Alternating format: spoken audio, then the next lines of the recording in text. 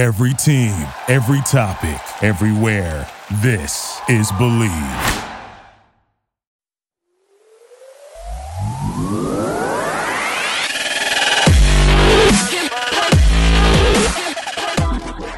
Bienvenidos, señores y señores, to another episode of the Bleed Los Podcast. This episode of the Bleed Los Podcast is brought to you by BetOnline. BetOnline remains your number one source for all your college basketball betting this season. Get analysis of every play, prop, and point at BetOnline. You'll find the latest odds, bracket contests, team matchups, and game trends at BetOnline. Updated odds for everything from live games, the conference championships, right through the Final Four and the championship game. BetOnline is your college basketball headquarters this season. Head to the website today or use your mobile device to sign up and receive your 50% welcome bonus on your first deposit. Be sure to use our promo code BELIEVE, B-L-E-A-V, to receive your bonus. BetOnline.ag, where the game starts. And joining us on the Carne Asada is contributor to Clutch Points, Joey Mistretta. Did I pronounce that correctly, Joey? That's correct. Yeah, it's pretty good. Okay. Mistretta. I probably should have asked you that first before I butchered your name, but I'm glad that I did it correctly. So, Joey, let's get right into it. So we just had the opening series for the Dodgers. They split a 4-game set with the Diamondbacks, and then they had 2 with the Rockies of Colorado, who we have already declared have been officially eliminated from playoff contention. And so our condolences to the Rockies fans. I want to start off just generally, though. What were your biggest takeaways from that first home series, that first 6 games that the Dodgers had? Yeah, well, so the first thing I noticed, opening day was really awesome to see. You got Rios on the mound, you got a lot of excitement. My biggest thing, I was in spring training for a few games. James Outman, he was all the buzz in spring training. He's who they were all focused on. And just the way, he came out in that first series and had so much poise. And I actually asked Dave Roberts about it during spring training. I said, what's been your biggest takeaway from Outman? I was kind of expecting the same old, like the talent perspective, but it was the poise, his mentality. And I think just seeing that from him, from Vargas, all these young guys, because that, as you guys know, for the Dodgers, the biggest thing was a lot of new faces and a lot of young players. And that's not always been the case with the Dodgers, with Trey Turner, Justin Turner the past couple of years. So for me, to answer that question, my biggest takeaway from that series, young talents coming along nicely. Well, I know, Alicia, you got an up-close look at friend of the Carne Asada, James Outman. You were there the night that he had the true triples, right, Princesa? Yes. And because he is a friend of the Carne Asada and he's been on twice, he's like double dipping everywhere, and I'm grateful for it. I'm so grateful. Yeah, I was probably screaming super loud, just like he was here on our podcast, super poised, super chill. He just doesn't get too excited. And I think that confidence, he is, walking the walk, right? I'm so happy for him. And, he's a newlywed. It's the first time at Dodger Stadium, playing with the Dodgers, I should say. I just love that everything is aligning for him. All around me, by the way, they were cheering Outman. So I love that too, like the vibe for him. And look at what Joey started with. Outman is a star already in this town, and I hope it just continues and continues. And I would like to contribute that. I was going to start with the lights. I'm surprised, Joey, you're not impressed with the light show. I'm just kidding. I'm kidding. Hey, I was too, but yeah. Seems a lot of people, especially the visiting team, were upset with that light show. But yeah, definitely Outman is starting off so wonderfully, so powerful, and he exudes that kind of confidence when he spoke with us. So totally see it. Keep it coming. The pitching, these opening games, I'm super, even though we lost. Notice how when we're winning, I say we. Even though the Dodgers lost a couple, it was not because of pitching, So very excited about the Dodgers pitching. What say you, Joey? Yeah, I mean, for me, we know who Julio Urias is. We know who Clayton Kershaw is. Dustin May, I really believe Dustin May can be their best pitcher this year. And that's not to take anything away from Julio or Clayton. But I believe Dustin May has the ceiling. He's 25 years old. His stuff is just so filthy. He's got the hard fastball. We all know that. But he's getting control of his breaking pitches. Every breaking pitch he throws, a lot more confidence. I really do believe he can be their best pitcher. And then Noah Syndergaard. He came out strong. And the thing about Syndergaard, he signed with us. I'm saying us now as well, with the Dodgers, because he wanted to, get that Mark Prior effect and figure stuff out. So I love that. And then I know we're talking about the first series, but also Michael Grove stepping in. That's tough for him because he lost the battle in spring training with Pepio. Has to come out, and he looked pretty good as well. I think in the fifth inning he kind of started to slow down a little bit. But overall, great pitching as always. That's what the Dodgers do. Well, and just to clarify for everyone there, it turns out later on we found out that Michael Grove was actually sick when he made that start. So it could be that in that fifth inning, maybe his illness was starting to impact him. But, Babyface and I talked about this in the last episode, Joey. The starting, all the starts that they've gotten, maybe you might throw out Michael Grove just because of that rough fifth inning that he had. But up until all 6 games, they've had good starts from their starters. And now whether they can go ahead and keep that up, it's interesting that, Dustin May, I think the question mark with Dustin May was still coming back from Tommy John. Last year, I don't think we saw. I think the big hope was that sooner, maybe towards the middle of the season, he would regain that form that he had before he got hurt. But that first start that he had, it looked like he was already in midseason form. Like everything, I want to ask you, because I know people on social media were starting to lose their mind, this feast or famine trend that we saw in that first homestand, where either the Dodgers were scoring double-digit runs or the Dodgers were just scoring 1 run. And that game on Monday, which is the game I think that you went to, Princesa, that 13-4 game, I think everyone was convinced that the Dodgers were only going to score 1 run the next game because that's what was happening. Is it a concern to you, or is it just way too early in the season that you have this feast or famine type offense? Because that, I think, is what caught up to the Dodgers in the playoffs last year, was this inability to be able to manufacture runs. Yeah, I think that's a good point. With feast or famine, what I really want to see from them, and I think Miguel Vargas can help with this, is getting on base. Because I've been watching a lot of Cleveland Guardians games and Tampa Bay Rays games. Those two teams, small market teams. And what do? They get on base. They steal bases. They make things happen. Now, are either of those offenses elite offenses? No, I wouldn't say so. But they don't really go through a lot of slumps because speed never slumps. And the Dodgers right now, these past few games, they've been relying on the long ball quite a bit. They're still getting on base at a decent clip at times. But as we know, when they get guys on base, they're not driving guys in. And that's been an issue now for the past year or so, even more than that.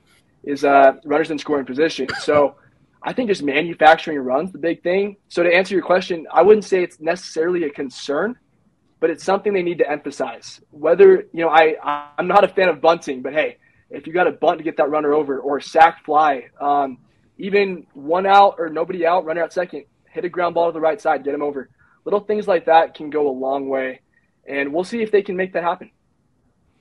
Babyface, do you have any last positive things you want to say to Joey before I turn to the dark side and talk about the concerns with the Dodgers? Oh no. I think when we discussed the first series, we had our positives and our negatives, and I think we continue to see more positives in these next 2 games with the Rockies. Right, we saw Jason Hayward right in the limited time that he's been up, he's had 2 home runs in 2 games. So we're seeing that as a positive. Max Muncy had another home run. He had his first home run yesterday as well. And, the pitching has continued. Outman has continued to get his big hits as well. So, I think for the first 6 games, I think there is a lot of positives to take away from that. And hopefully it continues into this first road trip. We continue to see these guys to produce. The hand is up. Yes, Princesa. I was going to ask about Will Smith. Hello. Will Smith. I forgot Will Smith, right? How many homers do you have? 3? I literally was not anticipating Will Smith. And I got this from your Twitter, Joey. I was checking you out on your Twitter, and one of his tweets was like, Will Smith is so good. And you ain't lying. You ain't lying. Nope.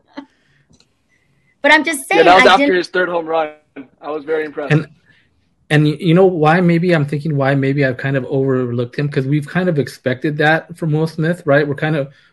Will Smith is one of the top, I'm going to say top two catchers, if not the top catcher in the game right now, for me. And I think we're kind of expecting that. So, seeing him do that, it's kind of like normal, right? So seeing things like from Jason Hayward and Max Muncy, who we need to get back to that, I think that's what kind of caught my eye. But of course, Will Smith, he's just doing what he's proven out to do. He's going to be, the NL All-Star this year, I think. All right, I'm going to put Joey on the spot right now. Princesa, let me just put him on the spot, and then I'll go right back to you. Because Babyface just said that Will Smith is the top 2 catcher. Can you please explain to me why JT Realmuto is always listed ahead? Because I think Babyface just said something. I feel like Will Smith is, and I'm guilty of this too. I sleep on the guy, but I feel like that dude delivers and he does a good job. And maybe it's just because I don't watch enough Phillies games. But why is JT Realmuto considered that much better? Is it just because he's done it longer than Will Smith? Yeah, I think it's the same thing with Mike Trout and Shohei Ohtani. People were hesitant to put Ohtani in front of Trout for a long time. And finally, Ohtani made it impossible for them not to do that. So with Realmuto, I believe he's just been so consistent for a long time that people automatically put him in front of Will Smith. And people somehow get Wilson Contreras in that conversation, which, don't get me started on that, but Will Smith is a better catcher than Contreras. No offense to him, he's fine, but Will Smith is better than him. So I think with Realmuto, I would agree. I think Will Smith is maybe just as good, if not better. But it just comes down to that Trout and Ohtani type of thing, where now Ohtani is generally regarded as a better player. But for a long time, people were holding on to Trout, even though Ohtani was doing things we've never seen done before. Okay, Princesa, I digress to you. I was just going to say what you just said, because Babyface said we expected that from Will Smith. And I'm like you, Juan. I sleep on Will Smith. I slept, I should say. I shouldn't just use that at all. That sounds inappropriate. You're going to get slapped. You're going to get slapped for that. I'm like, wait, the more I try to fix it, it doesn't sound good at all. You know what I'm saying? It's not that I don't like Will Smith. Hello, he's easy to like, and he is pretty consistent, but I just didn't expect it. And what do we have to do to get him more love? Like you guys were saying, I don't know. Is he too nice? Is that just it? He's not a villain? Is that what? Because everyone hates the Dodgers, but he's just a nice guy. he was a villain in the WBC, if you remember, right? When he didn't he didn't acknowledge Randy Arozarena, so he got some heat there. No, why but you gotta bring up all shit? I'm just kidding. But you know what? You're right, Alicia, in this sense. I do think that Will Smith is kind of nice. Okay, so I'm at the game on Sunday. I go into the clubhouse after the game, and it seemed like everybody was pissed, right? They lost that game 2-1. It seemed everyone was pissed. And why was it that Will Smith was the only one that dealt with the accountability? He was the only player, everyday player, that talked to the press after the game.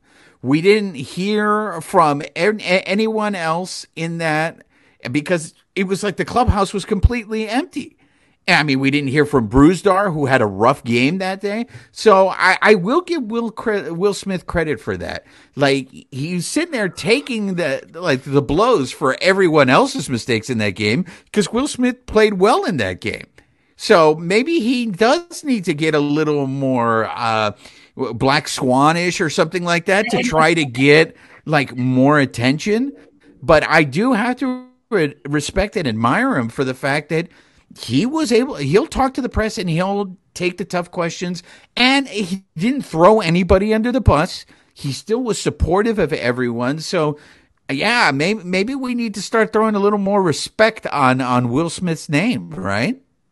Some respect on that. Joey, I completely agree. I'm known for being the Prince of Darkness in this, so I'm going to go negative. I'm going to give Alicia one more chance. Do you have any other more positives that you want to throw at Joey before I go Black Swan? Well, no. No, yes. I'm just excited. Okay, can I just say that, I don't get into the nitty-gritty. I don't like, chomping on stats the way you guys do and regurgitating stats. But I do pay attention to the crowd, right? And Joey, you were there. I mean, was opening day not what it's supposed to be? How much does our city love our Dodgers? I mean, sold out. Everybody was in such a good mood. It was a night game and people were still cheerful. I was worried that extra traffic, because it was a night game, would be a problem, but it seemed to be not a problem at all. The Dodgers, again, know what they're doing.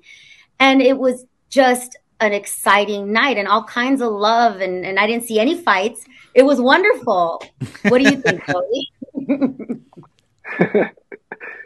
Yeah, I think the thing that tells me the Dodgers fans are great, opening night is one thing. Everyone's excited. There's people at the Oakland Coliseum for opening night, believe it or not. But for the Dodgers, the Tuesday night game, chilly, it's cold, and there was still a bunch of fans there. I think it might have been a sellout. If not, it was really dang close. So that's what tells me this fan base is so passionate, is that even in April, Tuesday night game, it's 55 degrees, 50 degrees. People are at the game, and that's why Dodgers fans are the best. Amen.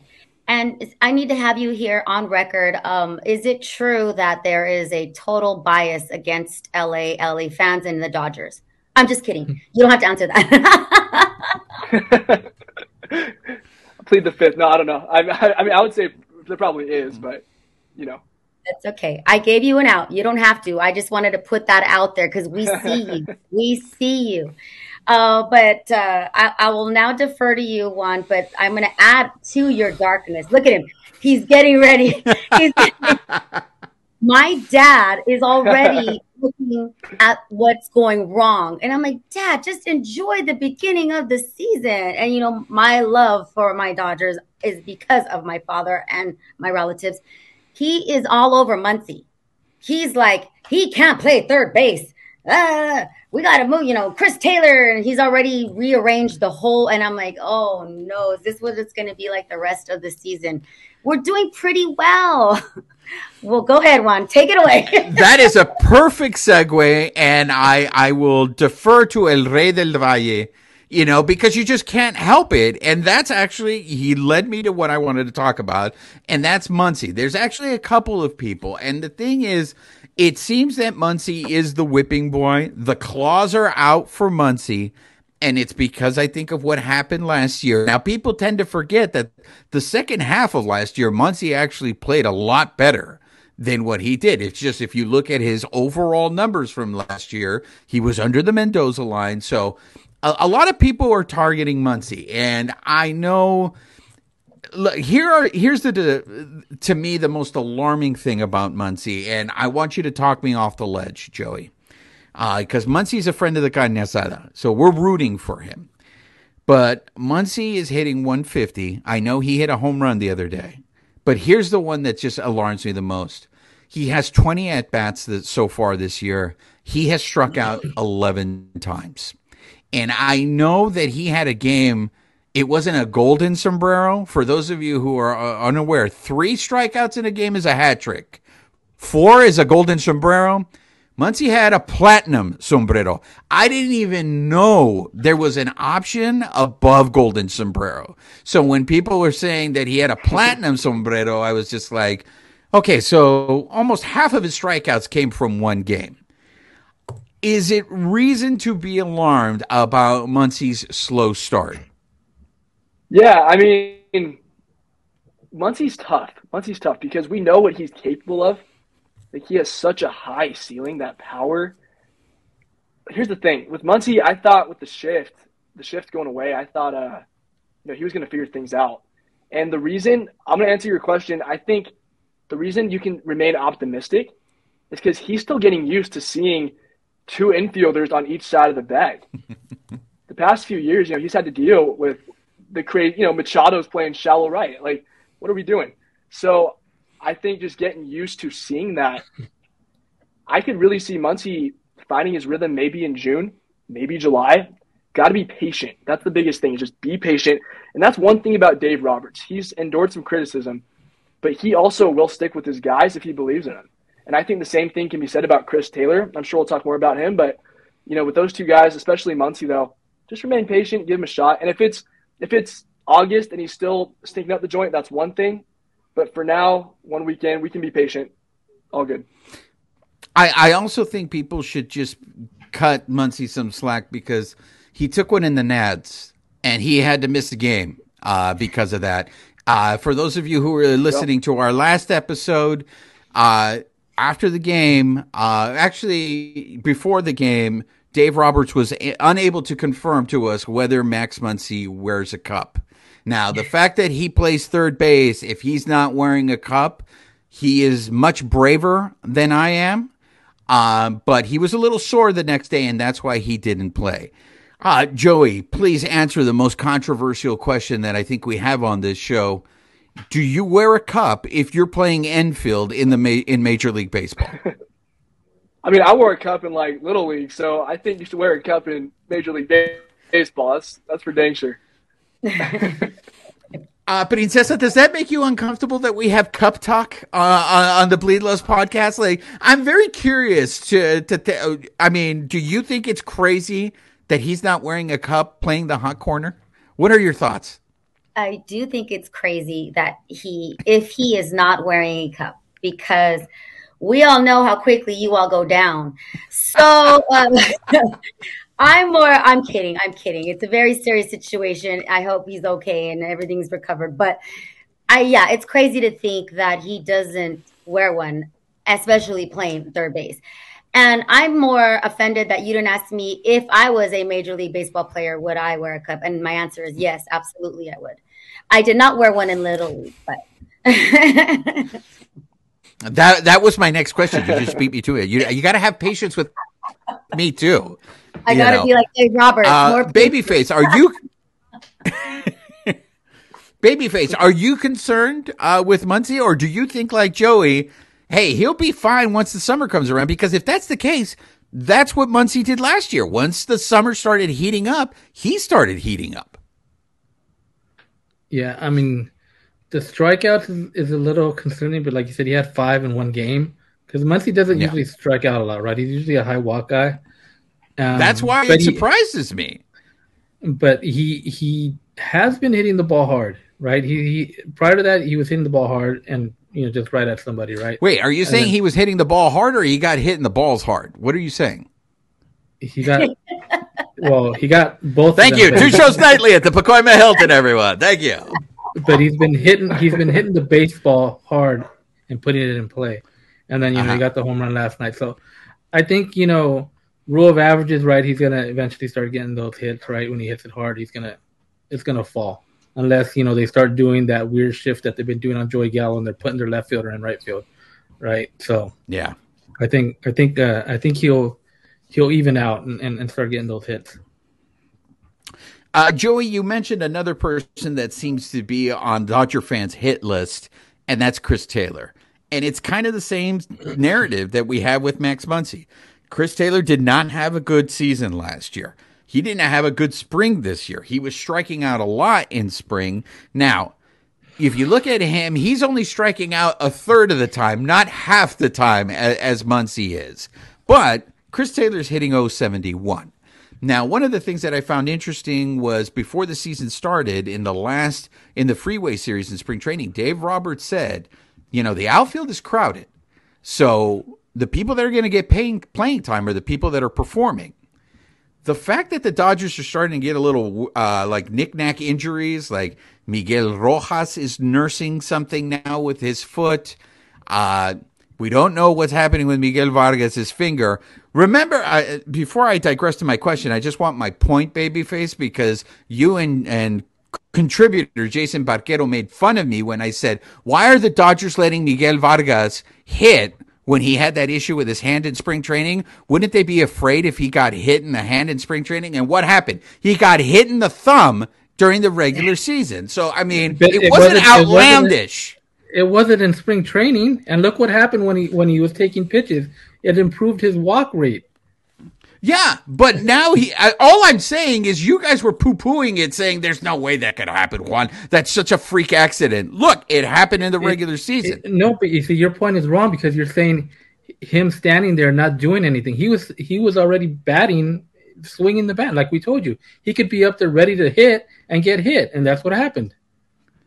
Exactly, that's what I was saying. Your point is denied. Okay. Oh, wow, whatever. Go ahead. Juan, are you saying that it's because of his stance in the box, like he's not moving, or just in general? Like No. When I first brought it up in spring training, like they didn't have a problem with him just standing in the batter's box, even though he couldn't swing the bat. And my thing was, I was like, hey, I don't know if I would take that risk in spring training because it's because it would happen with Justin Turner. A few years ago in spring training, he took one off the wrist, and then we missed him for the first 2 months of the season. So what I was afraid of is that Miguel Vargas was going to get hit in spring training instead of just waiting until he was healthy. All I'm saying is I want my point because it could have happened. It didn't happen in spring training. Unfortunately, it happened in the regular season. I digress. I hope that this doesn't become a lingering injury for him. I hope it's just something that he's swollen. Go ahead, Princesa. Well, maybe Joey could speak to this too as well. So I was at that game when he got hit, and the sound that reverberated through the stadium was like, like, whoa, no, like all of us stood up. It was really scary because of what he had already been through with the hand. So then I started reading the next morning, and there are some experts who say that it is because of the way he bats, that he does not turn his back. You're supposed to turn your back. You're taught that, and I'm hoping they were saying that that's a lack of like veteran guys, I guess, telling the young guys. I don't know any of that, but the mechanics supposedly, from what I read, was Miguel Vargas is supposed to turn his back if it's too inside, and he just stands there. He doesn't know how to pull away. Did you hear or read anything about that, Joey? Well, that is correct. I mean, that's something you're taught. Like I said, when you're very young, turn your back. But the thing about being in the big leagues is it's hard to turn your back because you got curveballs that start at your face and they end up down the middle. So you just have to be able to read the spin. If it's a fastball coming out your back, yes, absolutely, you turn your back. But I have heard some stuff about that. I think Miguel Vargas should know that. I assume he does. He's an MLB player. But it's definitely a good point. It's something to think about. Like maybe Freddie Freeman comes up to him and says, hey, anything inside, we don't need you getting injured on the wrist. So be willing to turn that back quicker. Yeah, no, and that's what I mean is they were saying specifically he does not do that. So I've not studied his every at bat, but now I'm going to be watching. And we should maybe hold a sign like turn your back. No, I'm sure just getting Miguel, turn your back. I know. I mean, I cannot ever claim to be able to have that skill to hit a ball coming at you 100 miles per hour. That is just, it blows my mind. These gentlemen are so talented. But I'm just, we're all worried about Miguel. That's all. We just want him to be okay. And I'm sure getting dinged like that, and you don't want to go through that again. If someone's already writing this about him, someone's telling him or in his ear, right? Or reminding him, like, or like you said, it was a pitch that he couldn't read, or it's a tricky pitch. I don't know. I just want him to be okay. That's all. Sorry to interrupt. No, I mean, the thing is these little lingering injuries, and I mean, Alicia's favorite player, Mookie Betts, gave us a scare the other day because he collided with Jason Hayward, and he said he turned his ankle just like it is in basketball. So this is what I was going to ask you, Joey. The fact that now you had these lingering injuries, you might not have anybody to be able to play second base. So does this make the leash a little longer on Chris Taylor, even if he continues to struggle? Or is it time that we start considering, hey, if this guy can't if he's not making improvements by May or by June, is Michael Busch going to be a candidate to come up? Because it seems where the Dodgers are going to need help is on the infield, because it seems like the infield's a little thin. Yeah, well, the greatest thing Taylor has working for him is his versatility. And you look at the Dodgers over the years, they love guys who can play multiple positions. Kike Hernandez comes to mind. People like that. So I think Taylor, he's going to have a chance to be on this team, whether it's as a platoon, as a backup. I think he's going to be there, because even if Chris Taylor continues to struggle offensively and, he might be below average for, a starting player, he can still be a fairly reliable, almost like a sixth man in basketball in a sense, like that guy off the bench, that utility man. So, but like you said, Michael Busch, he's a good young prospect. And the Dodgers, just a little tangent here, but the Dodgers, they maintain the best prospect capital with teams like the Orioles, like the Guardians, these smaller market teams that have to draft. Somehow the Dodgers just stay with that. So props to Andrew Friedman. But anyway, back to the point, Michael Busch, all these young prospects, they will have a chance to get up there, make some noise. But I do think Taylor will have a spot on this team no matter what, because of that versatility. So another guy I wanted to ask you about that I'm starting to hear a little bit of rumbles, and I want to see if you feel the same way, is J.D. Martinez. J.D. Martinez was supposed to replace Justin Turner's production, right? So there was a lot of people that are like, oh, you're not going to lose much because their numbers are kind of the same. Well, what's alarming to me is that J.D. Martinez is hitting .217 on so far in the young season. But here's the alarming thing, and it's speaking to, I think, a larger part with this lineup.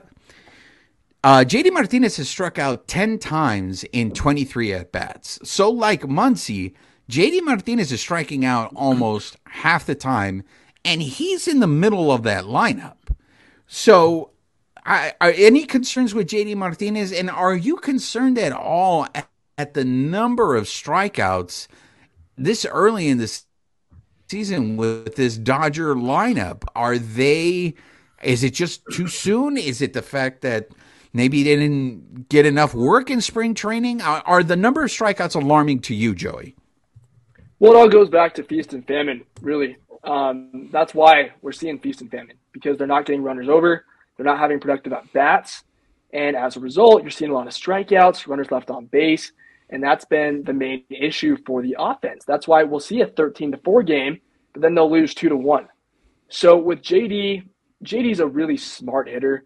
I did get the opportunity to speak with him in spring training, and he was telling everybody that he was having an issue last year in the second half of the season. He said he was just dropping his back elbow when he was swinging. He called it the pump and dump, which got a good laugh from all of us reporters. But he was just dropping that elbow, dropping the shoulder, and it wasn't squaring up the baseball. So the fact that he was able to identify that, and now he's got guys like Mookie Betts, like Freddie Freeman to talk hitting with, I think JD can be okay. And this isn't me just being optimistic. I truly do believe in Muncy and JD, because they're legitimate, bona fide veteran hitters, and I think they can figure it out. Now, the question is, will they be all-stars? Maybe not. But I think they can still be productive enough to help out this Dodgers lineup. And the strikeouts, hopefully, will start to subside as the year goes on. Princesa, I want to get your thoughts on the comment that J.D. Martinez took some heat from on opening day when they asked him if he was excited about his first Dodgers opening day, and he made reference to opening day at Fenway. And I know that ruffled a lot of Dodgers fans because they're just like, hey, bro, you don't play for the Red Sox anymore, okay? You play for the Dodgers. Were you okay with JD Martinez's response, Princesa? No, I was not. Not at all. Because you know how I feel about especially Boston fans, okay? I'm a little older, Joey, so I come from the era where LA and Boston, we were not friends. And I've been to Fenway twice, respect for the stadium and the fans and loyalty. But like Juan just said, you're a Dodger now. And I just feel like a lot of people who aren't from here, who don't go to Dodger games, who don't spend time in real LA, not Hollywood LA, they don't get it. And it's so easy to poo-poo. You know, I hear a lot of comments, oh, LA has no culture. LA doesn't have sports fans. Really? Because Dodger Stadium sells out every year more than any stadium in the country. It's like I stopped counting at 10. So I don't want to get too worked up. I could spend the rest of our time together, Joey, talking about this. But to answer your question, Juan, no, I didn't like it. But I also thought, well, maybe he just didn't know what else to say because it was his first. Maybe he didn't, think about it. I would have thought about it if it was me. And I also think that a lot of baseball players, they give general answers. And why not just give us a general answer? I'd rather have the good old baseball answer than something alluding to the team you used to play for, especially Boston. But I'm going to forgive him for that because now he should know. Now he better look around and see the love and passion and the dedication that Dodger fans have. And as he travels with the Dodgers, going to stadium, he'll see how many of us go and follow the team. And we're in every stadium, every town. So that's why everyone hates us. Babyface, what are your early thoughts on JD Martinez?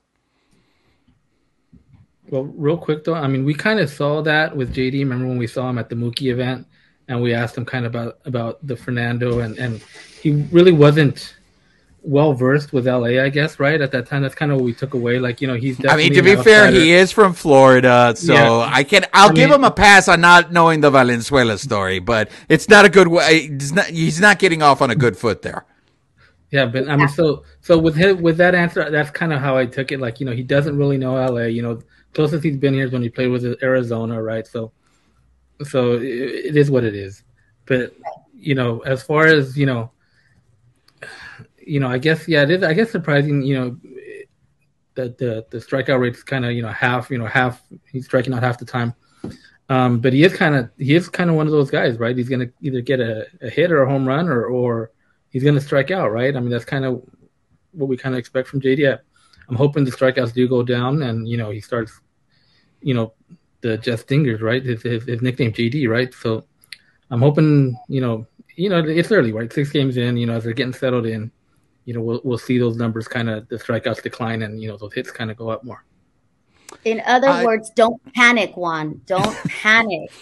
Hey, Joey, tell him it's a long season. Joey, tell him it's a long season. It is a long season.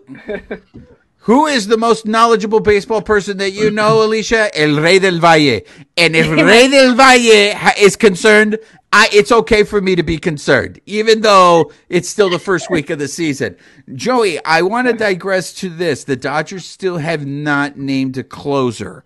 Eventually, do you see them naming a closer? Or do you expect them to have this bullpen by committee just playing matchups the whole season? Yeah, so I've been pretty positive in my answers with supporting JD and Muncy, but with this one, I don't get why teams do this. A lot of teams, it's not just the Dodgers. A lot of teams, they want to go closer by committee nowadays. It's like they're scared to commit to a certain arm. Maybe I don't know what it is, but all I know is Evan Phillips was impressive last year, and I really like. There's a guy named Alex Reyes who's injured right now. And I think he has closer potential. Obviously, Gratterall. There are so many potential options, who could close for this team. And the question is, who's going to get it? Now, they could still name a closer, but I kind of wanted to see them name somebody. I really think Gratterall has the highest ceiling as a closer. But there's so many different names you could go with. But, that's the one thing I don't like and I hope they figure that out. But for now, they're going by committee, and it's been okay so far. But I just know that as a baseball player, you like knowing your role. Like position players, they like knowing their role typically. Starting pitchers, they like knowing who's the ace. So bullpen, who's the closer? Who's the guy? Who's the eighth inning guy? Who's the seventh inning guy? Who's the left-handed specialist? So hopefully they figure that out. But for now, I don't know. I mean, they might name one. If somebody runs away with it, I could see Dave Roberts saying, "Okay, you're the guy. We'll roll with you." I love it because La Princesa brings the heat on our chat. And yesterday on Tuesday's game, when they were up 5-0, and all of a sudden it started getting a little dicey, and they had to bring in Evan Phillips, La Princesa was like, it shouldn't have been this close.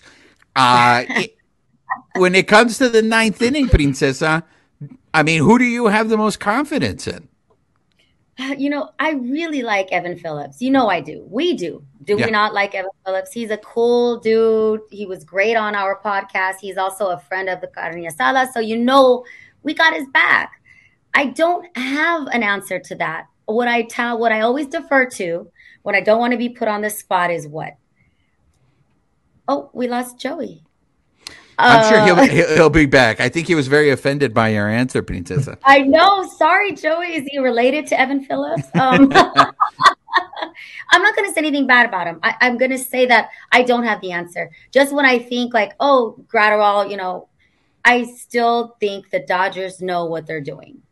I'm always going to defer to that. When I don't want to bet on my horse, I just say, hey, I trust what the Dodgers are doing so that I don't have to be, I don't have to put it out there.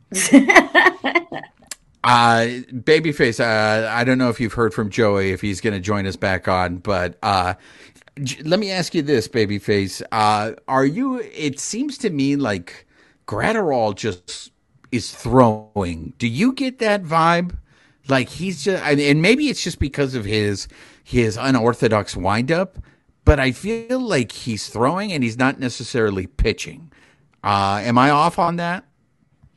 It's always kind of looked like it. Gratterall, to me, it doesn't look like he's actually like forcing the throw. Right? He's always kind of been real smooth and it just goes 100 miles an hour. But I think that's kind of been the thing with him. It's like he throws hard, but does he really get the placement of it right in the right spots, right? Like when he needs to. I think that's kind of been his thing, and that's kind of what he needs to develop to get into that closer role, I guess. So I think, just seeing that, and his appearance the other day, right? He was kind of, he wasn't effective at all, right? It was kind of like, what did he give? He gave a couple runs, right? Or one run in that inning, right? In that ninth, right? He should have gotten more runs, but Alicia Del Valle's Mookie Betts saved him.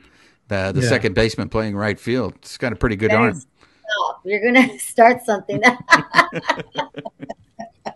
I want to get all of your guys' opinion on this, and I don't know if you guys saw it, but they had asked Max Muncy about the Anthony Rendon situation.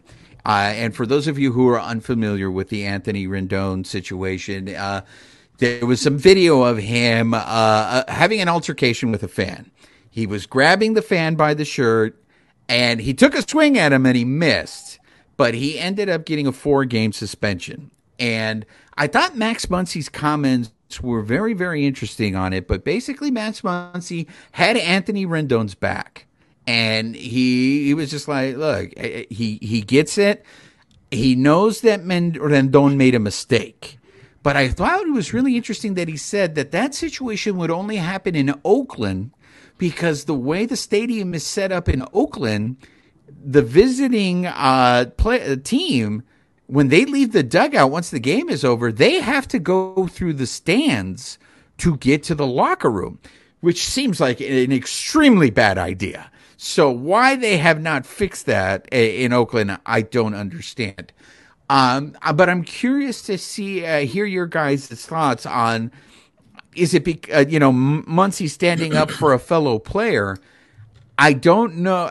From what we hear on the video, the fan called Rendon a bitch. And if that's all he called him, you would try to think, you would believe that maybe Rendon should have a little thicker skin. I'm sure he's heard worse, throughout the season. Joey, since you are the guest of honor, what are your thoughts on that whole Rendon situation and Max Muncy coming to defend Rendon? Yeah, I actually have a theory on that. So with Rendon, he was 2019 World Series champion, MVP candidate, just an absolute superstar. Comes to Anaheim, and it's been, less than stellar, to say the least. So I think with him, this might just be him blowing off some frustration. It's been a frustrating couple of years with injuries and underperformance. And I'm not saying that's why he grabbed a fan's shirt and did what he did, but I just think, the fan calling him that word, and, I guarantee it was more than just that. There's probably fans heckling him the whole game, and probably just, got to him, and he lost his cool. I think in regards to Muncy coming to his defense, that's just players having each other's backs. There are fans out there, as we all know, who go overboard, and we're all human beings. Players are human beings, believe it or not, and they, might feel sensitive at times. And I think that's just Muncy having his back, and I don't blame Rendon for getting upset. At the same time, you do have to be a little more cool-headed. And the last point I want to make here is Oakland the field is just not good, and you're right. Like that clubhouse, you got to have an entrance from the dugout. You can't have them walking through the fans. Like there's high school fields that have an entrance to the clubhouse, so that's ridiculous. But yeah, that's my last point on that. Just Oakland, move to Vegas or get a new park in Oakland. Babyface, I know you're the president of the Marching and Chowder Society for Anthony Rendon because he's all about that Hollywood lifestyle. What were your thoughts on that? Yeah, when I first saw the video, is there a video of when he was actually being heckled, right? Because some people, the guy I did not see that. I didn't see the video. The guy saying it wasn't me, right? I don't even know how he reached up to grab him. The only video I see is like he already has him, right? And he's pulling him, and then he kind of just like I don't know if he swipes at him or just pushes him away. But yeah, it's one of those things. Yeah, obviously a player shouldn't put their hands on a fan, right? And it is probably an overreaction on his part. He let the moment get to him. But yeah, it's fans got to know kind of too. Okay. Fans got to know when to kind of step back as well, right? And it's unfortunate that there are fans that will go overboard, right, and just try and heckle a guy. And some fans are probably trying to do something like that, right? Like, imagine Rendon actually does something to him, pulls him over or slaps him or hits him, right? That guy would sue him, right? So there might be fans that are just trying to do something like that to, see what happens, push him as far as they can go. Well, that's why I found it odd, and I'm curious if any of you found it odd that none of the other players like pulled him back, or did I miss that? Is there video of any of the players like holding him back or trying to get in between? Not in that clip. No, there's just somebody. I don't think so. Somebody just says something at the end, like I don't know, like knock it off, or I don't know, something. But it was real quick. Like I said, you don't really see everything that led up to it, and then you just kind of see that couple seconds interaction, and that's it. It is true, and the frustration. I think the behavior in the stands is something that I think has been problematic. Now, there have been occurrences, and I don't know if it's fair to say, because there's been a few instances, to say that this behavior has consistently happened at all stadiums. Because for the most part, when I go to the games, it's kind of like event-free. We talked about this with Desert Doyer when he was on the show, that the Dodger fans have a certain reputation. They were voted the second worst fan base in all of Major League Baseball. There are other fan bases like the Philly fan. They're considered to be like horrible fans. Joey, is it accurate, do you think, to portray that fans' behavior at not only just baseball games, but at most sporting events is unruly? It depends on the fan base. There's definitely fans that are more passionate than others. You could go anywhere, though. You could go to Minnesota. Minnesota's known for having the nicest people, but there could be one jerk who says one thing, and people can lose their minds. So I think it just comes down to people and fans, and you get someone drinking too much beer, you never know what can happen. So I think it's hard to label just one fan base as a bad fan base. And that's why, the Dodgers fans, there have been videos of fights at Dodger games, but there's been videos of that everywhere. So it's hard to label one fan base as more unruly than the other. I obviously understand that it does happen more at certain places, but in the end, fans are going to be fans. And as much as, for that one bad fan, there's 100 good ones who are just there to watch their favorite team play. Before we wrap things up, I do want to get your opinion on this because Clayton Kershaw came out and said he loves the pitch clock. When we talked to him in spring training, he said, it didn't seem like he loved the pitch clock. He just seemed like he's like we're used to it, but I think it has now become official. I mean, the games are the length that they're going to be. I think that 13-4 game came close to coming to 3 hours, and I think that was probably, the longest game so far this year for the Dodgers.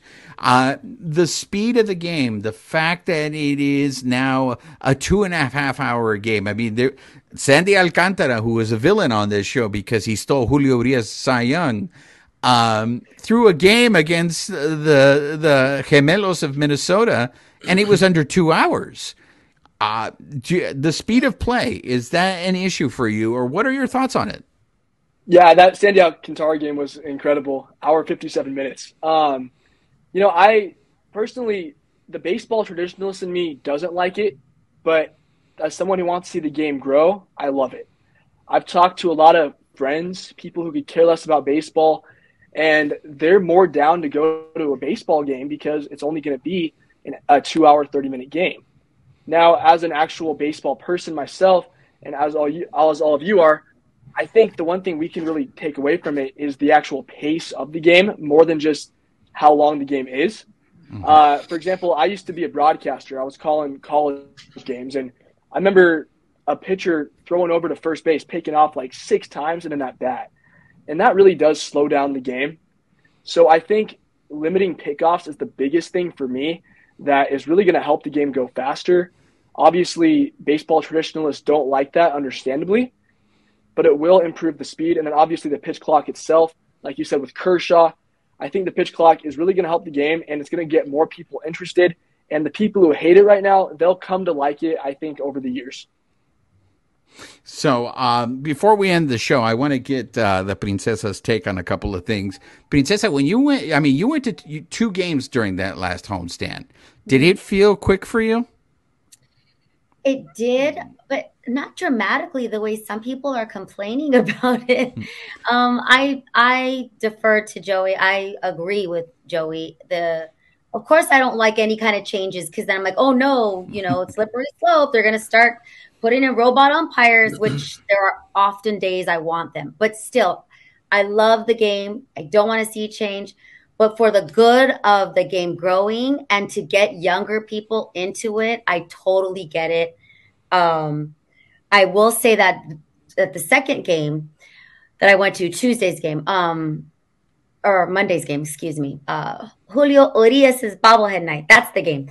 My neighbors sitting next to us were talking about how fast the game is and how they felt rushed to get there. So I think that whole traffic thing in LA, like they're used to getting there, having a 3.5 hour game, and you can still catch 6 innings of a baseball game. Now they want to get there, and they're making more of a concerted effort. And I was just listening. I didn't participate. I'm just eating mine. So I think that might be different for LA fans because we do have a special kind of traffic. But if you know this and you can get there in time, get there. I wasn't late to either game, knock on wood. So I think that is a concern for a lot of people that are used to the long games and used to their lifestyle, because a lot of Dodger fans go to a lot of games, No, absolutely. I also want to get, we were talking about Anthony Rendon, so I want to get your take. Can you report from the stands? Were there any events in the stands? Because, we are the second worst fan base in all of Major League Baseball. So the cholos and the narcos that you hang out with at Dodger Stadium, did they cause any incidents that you were aware of? How dare you? If you are talking about security and entrepreneurs, then yes. And everybody was in such a good mood. Everybody was so fine. And so as somebody who comes from hard news, it sells more to only print the bad stuff. It really does. It's just these generations of people that watch traditional news and read traditional media.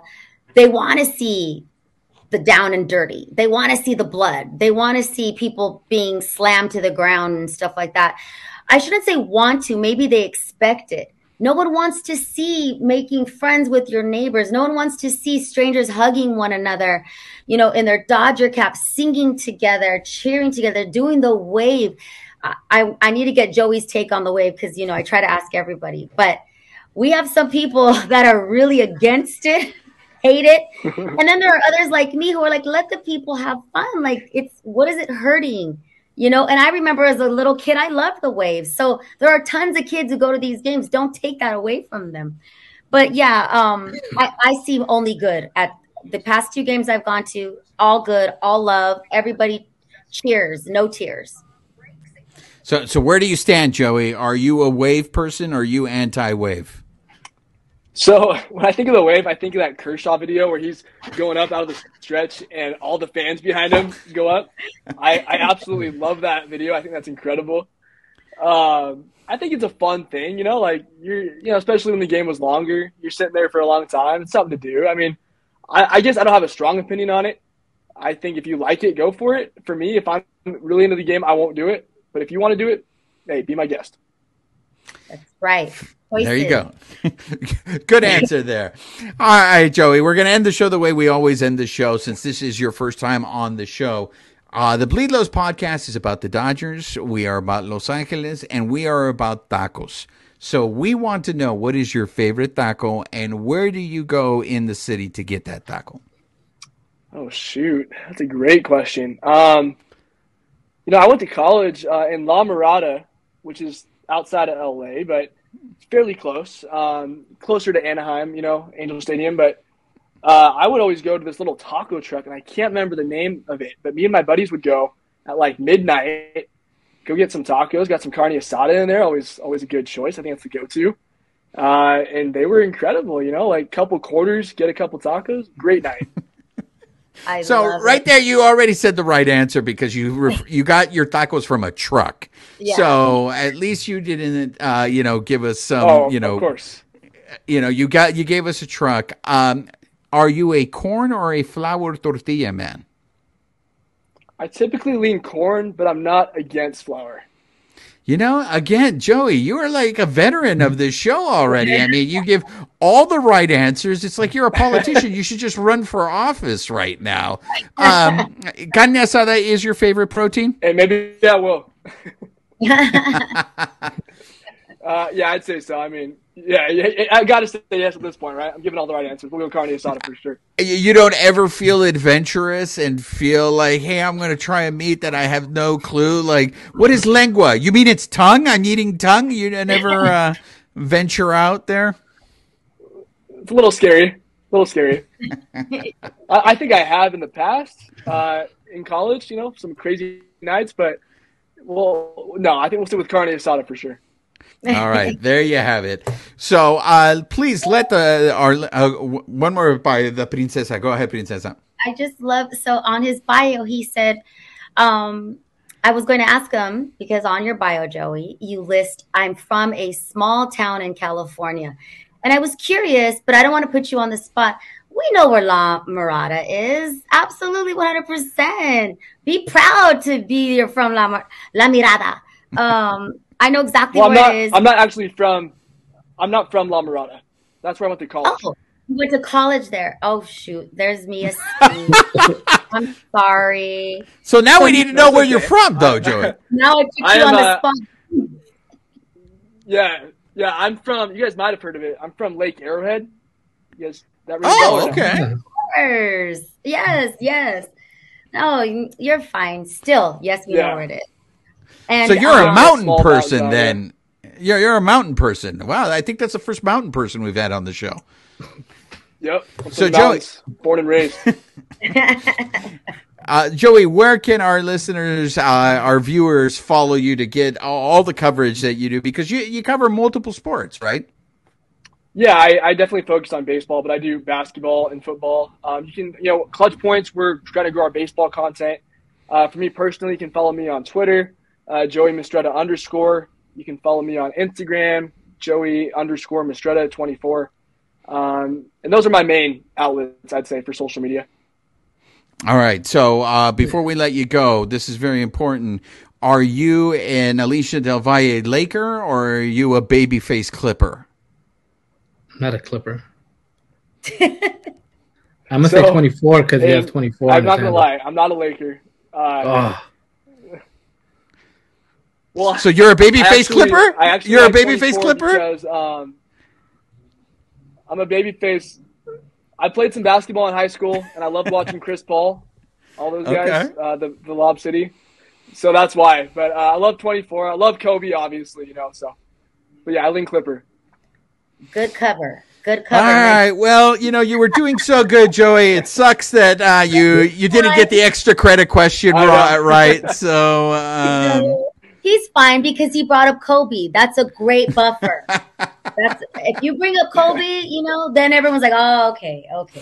When in doubt, play the Kobe card. Juan, real quick, we didn't do our prediction for the next week. Oh, okay. So you for the road trip, what?